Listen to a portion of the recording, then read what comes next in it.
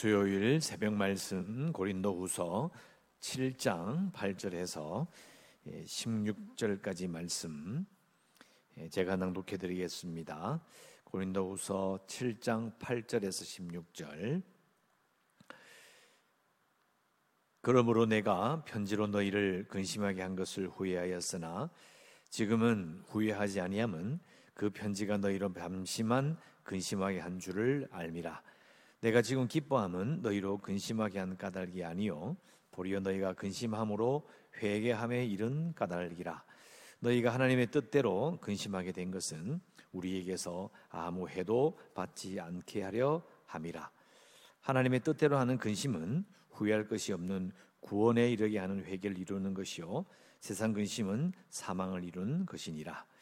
보라, 하나님의 뜻대로 하게 된 이 근심이 너희로 얼마나 간절하게 하며 얼마나 변정하게 하며 얼마나 분하게 하며 얼마나 두렵게 하며 얼마나 사모하게 하며 얼마나 열심 있게 하며 얼마나 벌하게 하였는가. 너희가 그 일에 대하여 일체 너희 자신의 깨끗함을 나타내었느니라. 그런즉 내가 너희에게 쓴 것은 그 불의를 행한 자를 위한 것도 아니요 그 불의를 당한 자를 위한 것도 아니요 오직 우리를 위한 너희의 간절함이 하나님 앞에서 너희에게 나타나게 하려 함이로라. 이로 말미암아 우리가 위로를 받았고 우리가 받은 위로 위에 디도의 기쁨으로 우리가 더욱 많이 기뻐함은 그의 마음이 너희 무리로 말미암아 안심함을 얻었음이라. 내가 그에게 너희를 위하여 자랑한 것이 있더라도 부끄럽지 아니하니 우리가 너희에게 이런 말이 다 참된 것 같이 디도 앞에서 우리가 자랑한 것도 참되게 되었도다. 그가 너희 모든 사람들이 두려움과 떨므로 자기를 영접하여 순종한 것을 생각하고 너희를 향하여 그의 심정이 더욱 깊었으니 내가 범사에 너희를 신뢰하게 된 것을 기뻐하노라. 아멘. 우리가 어제 읽었던 말씀에 디도를 만나게 된 것을 이렇게 말하는 것을 우리가 읽어보았습니다. 디도를 만나기 직전에 우리가 마게도냐 지방에 있었다라고 기록을 하고 있는데 그때도 많은 어려움을 겪고 있는 상태였죠. 그러면서 디도가 고린도 교회에 들렀다가 고린도 교회의 소식을 전해주길 기다렸다라고 분명히 말하고 있습니다. 그런데 디도가 돌아와서 고린도 교인들을 만나본 상황을 전했을 때에 큰 위로를 받았다 하면서 오늘 이제 말을 하게 된 것이죠. 8절에 보면 그러므로 내가 편지로 너희를 근심하게 한 것을 후회하였다. 사실 앞에 편지를 보냈었잖아요. 고린도 전서도 보냈고 한 2통 정도 더 있었다고 추정을 하는데 정확하게 우리가 기록되어 있지는 않았지만 아무튼 이렇게 바울의 성격을 봤을 때 사실은 불같이 나무랬을 거예요.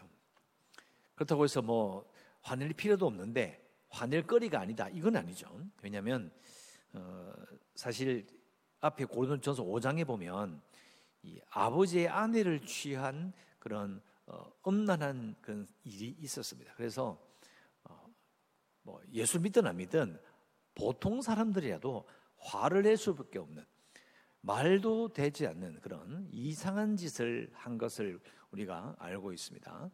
그 일을 알았을 때 그렇게 자신의 목숨을 걸고 고생하며 정말 모든 걸 다 내던지고 오로지 복음을 위하여 사는 사람이 직접 하나님께서 역사하여서 자기 눈앞에서 구원받는 역사를 봤는데 그 사람들이 하나둘씩 늘어나면서 하나님의 놀라운 역사가 일어났는데 그 사람들 가운데서 그런 일이 벌어지다니요. 여러분 가만히 있겠습니까? 여러분 같으면 마음을 추스리고 웃으면서 그러면 안 되지 이렇게 이야기하겠습니까? 가만두지 않을 겁니다. 얼마나 화를 냈겠습니까? 또 하나님께서 하신 일에 그런 일을 범하게 된다면 그들이 받게 될 하나님의 심판을 생각해 봤을 때는 정말 가만히 있지 못했을 거예요. 그러니까 그렇게 나무란 것 때문에 사실은 시간이 지나 보니까 바울의 마음이 조금 그랬던 겁니다. 그래서 내가 너희로 편지로 너희를 근심한 것을 후회하였다. 내가 너무 심했나? 어떻게 될까? 이 사람들이 나오는 관계가 멀어지면 어떨 것인가? 후회할 수밖에 없겠죠. 그런데 디도를 만나서 말을 들어보니까 후회하지 않는다. 왜냐하면 그 편지가 너희 잠시만 근심하게 한 줄 알미라. 말은 참 부드럽지만은 그러나 이 근심이 사실은 그 사람들에게 정말 뼈아픈 말이었을 거예요. 반발하는 사람도 있었을 것이고 여러 가지 많은 사정이 있었잖아요. 오히려 바울을 바라보면서 뭐 이러쿵 저러쿵 말이 많았습니다. 뭐 말씀드린 대로 추천서 문제 또 있고 또 말하는 방식이 우리 후지냐 또 생긴 것도 마음에 안 든다 뭐 등등등 별의별 소리를 다 했었습니다. 그런데 그것도 전부 다 바울이 말하기를 잠시만 근심하게 한 줄을 알았다. 지나갔다는 거예요. 오래가지 않고 그런 상황이 지나갔고 9절 내가 지금 기뻐함은 너희로 근심하게 한 까닭이 아니요 도리어 너희가 근심함으로 회개함에 이런 까닭이라. 자, 너희로 근심해서 기뻐한 것이 아니다. 이 말은 이놈들 좀 욕 좀 얻어먹어야 돼, 고민 좀 해봐야 돼, 이런 식의 말이 아니라는 거예요. 그게 아니고 오히려 근심하여서 회개함에 이르렀기 때문에 내가 기뻐한다. 너희가 하나님의 뜻대로 근심하게 된 것은 우리에게서 아무 해도 받지 않게 하려 함이라. 이 부분은 그냥 읽으면 언뜻 이해가 되지 않습니다. 왜냐하면 우리에게서 아무 해도 받지 않게 하려, 이 말은 이렇게 미래처럼 느껴지거든요. 앞으로 우리에게서 해를 받지 않도록. 우리에게서 왜 해를 받지 않게 하려는 걸까요? 이게 다른 번역에 보면 우리 때문에 손해를 본 것은 아무것도 없습니다, 이렇게 번역을 해놨어요. 근데 왜 자기들 때문에 손해를 본 게 없냐?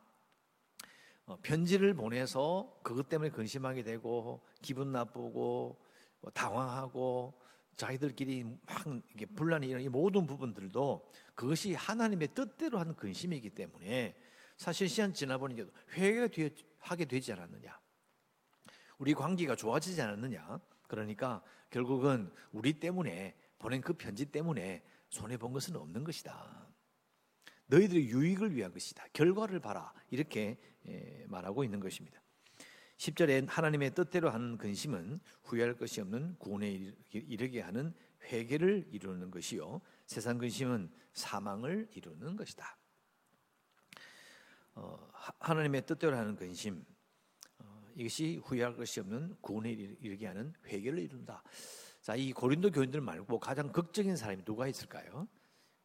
베드로가 그랬잖아요. 예수님을 3번이나 부인함으로 말미암아 엄청난 근심을 하게 되죠. 그러나 결국은 예수님을 다시 만나게 되므로 이제 다시 회복이 됩니다. 구원에 이르게 되죠. 그 슬픔에서 그 이렇게 자괴감이라고 그러죠. 내가 예수님을 3번이나 부인했다라는 그런 고통 가운데서 예수님께서 만나 주셔서 내 양을 먹이라고 하면서 이렇게 위로해 주시고 구원해 내시는 거예요. 근데 반대로 이런 하나님의 뜻대로 하는 근심, 하나님께서 이렇게 근심을 가지게 하고 회개를 이루려고 했음에도 불구하고 그렇게 하지 못한 사람의 가장 극적인 경우는 가룟 유다가 있습니다. 가룟 유다는 결국은 자신의 그 마음이 그 충격받았던 그 마음들이 회개하는 그런 마음으로 가지 못했다는 것을 우리는 잘 알고 있습니다. 그래서 하나님의 뜻대로 하는 근심은 결국은 회개를 이루는 것이고 세상 근심은 사망을 이루는 것이다. 그래서 가룟 유다와 베드로를 대조해서 우리가 이해해 볼 수 있겠습니다. 정말 참으로 예수님을 믿는 자들은 평생 동안 살면서 절대로 회개할 만한 일을 저지르지 않는다는 거 아니잖아요. 그래서 신자는, 참된 신자는 어떤 일이라도 결국은 하나님의 뜻대로 이렇게 이끌리게 되고, 그래서 근심을 할 만한 그런 잘못된 일을 한다 할지라도 결국은 회개를 이루게 될 것이다 라는 것을 우리가 다시 한번 생각해 볼 수 있습니다. 그래서 이 부분은 또 뒤에 나오면 고린도 교인들의 회복에 관해서 또 말이 또 나오니까 그때 한번 보도록 하고요. 그래서 11절 보라 하나님의 뜻대로 하게 된 이 근심이 하면서 쭉 말이 나옵니다. 복잡하게 보이는데요. 이 뽑아서 보면 결국 그 바울의 편지를 받고 그들 사이에 어떤 일이 일어났느냐, 얼마나 간절하게 하며, 그러니까 열정적인 그런 부분이 나타났고, 왜냐하면 이제 바울을 만나고 싶다, 우리가 신앙으로 바르게 살아야 되지 않겠느냐, 이런 열정을 불러일으켰고, 그다음에 의분, 화를, 그냥 화가 내는 것이 아니라 우리 이랬으면 안 되지 않느냐, 이게 뭐 하는 짓이냐, 뭐 이런 식의 이야기들, 그런 의분과 그리고 두려움과 간절한 바람과 경각심, 이게 야 이러면 안 된다, 우리가 이거 큰일 났다, 정신 바짝 차리자, 뭐 이런 이야기들.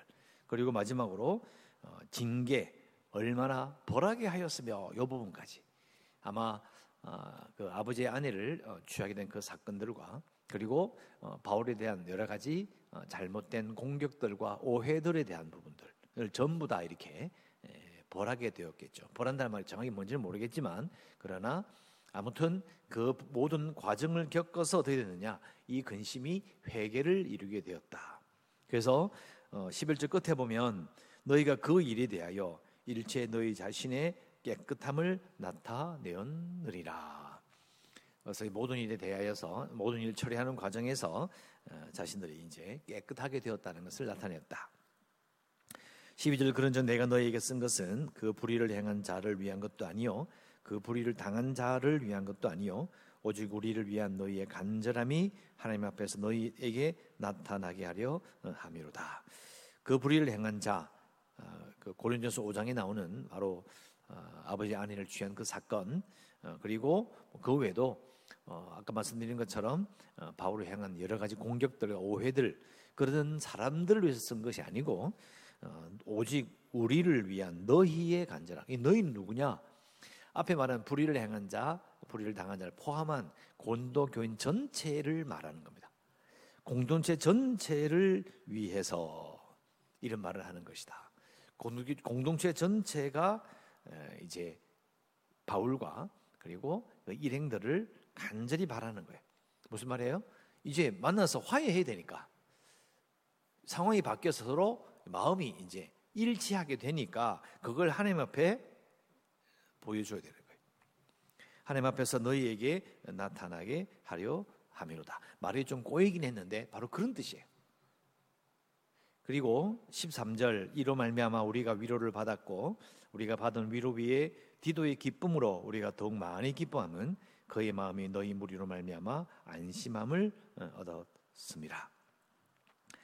이것은 이제 디도가 사실은 이 바울의 설명을 듣고 고린도 교회를 찾아간 거잖아요.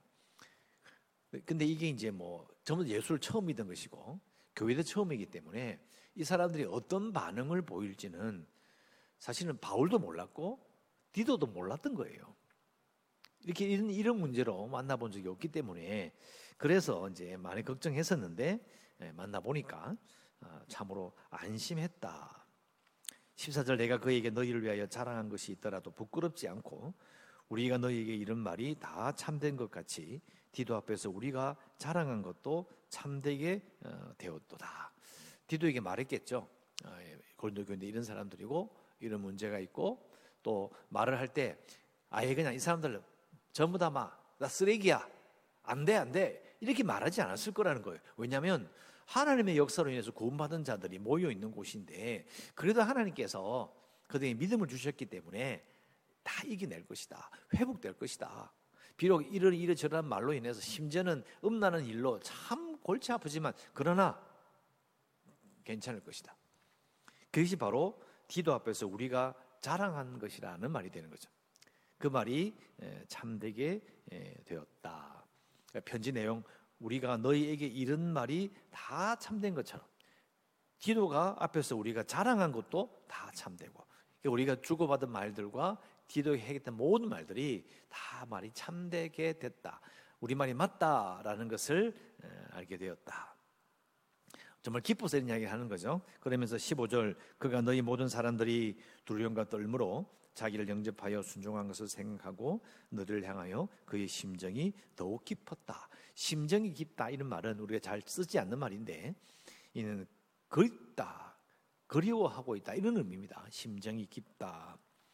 그래서 이제 떠나와서 이제 바울에게 보고를 했는데 디도는 다시 이제 고린도 교인들을 만나보고 싶은 거예요. 왜? 이 소식을 또 전해야 되니까. 바울이 이런 말을 해서 기뻐했고, 그래서 또 만나보기 원한다는 것을 전하고 싶어 했다. 결론으로 16절, 내가 범사에 너희를 신뢰하게 된 것을 기뻐하노라. 이 오늘 말씀의 결론이 바로 16절이에요.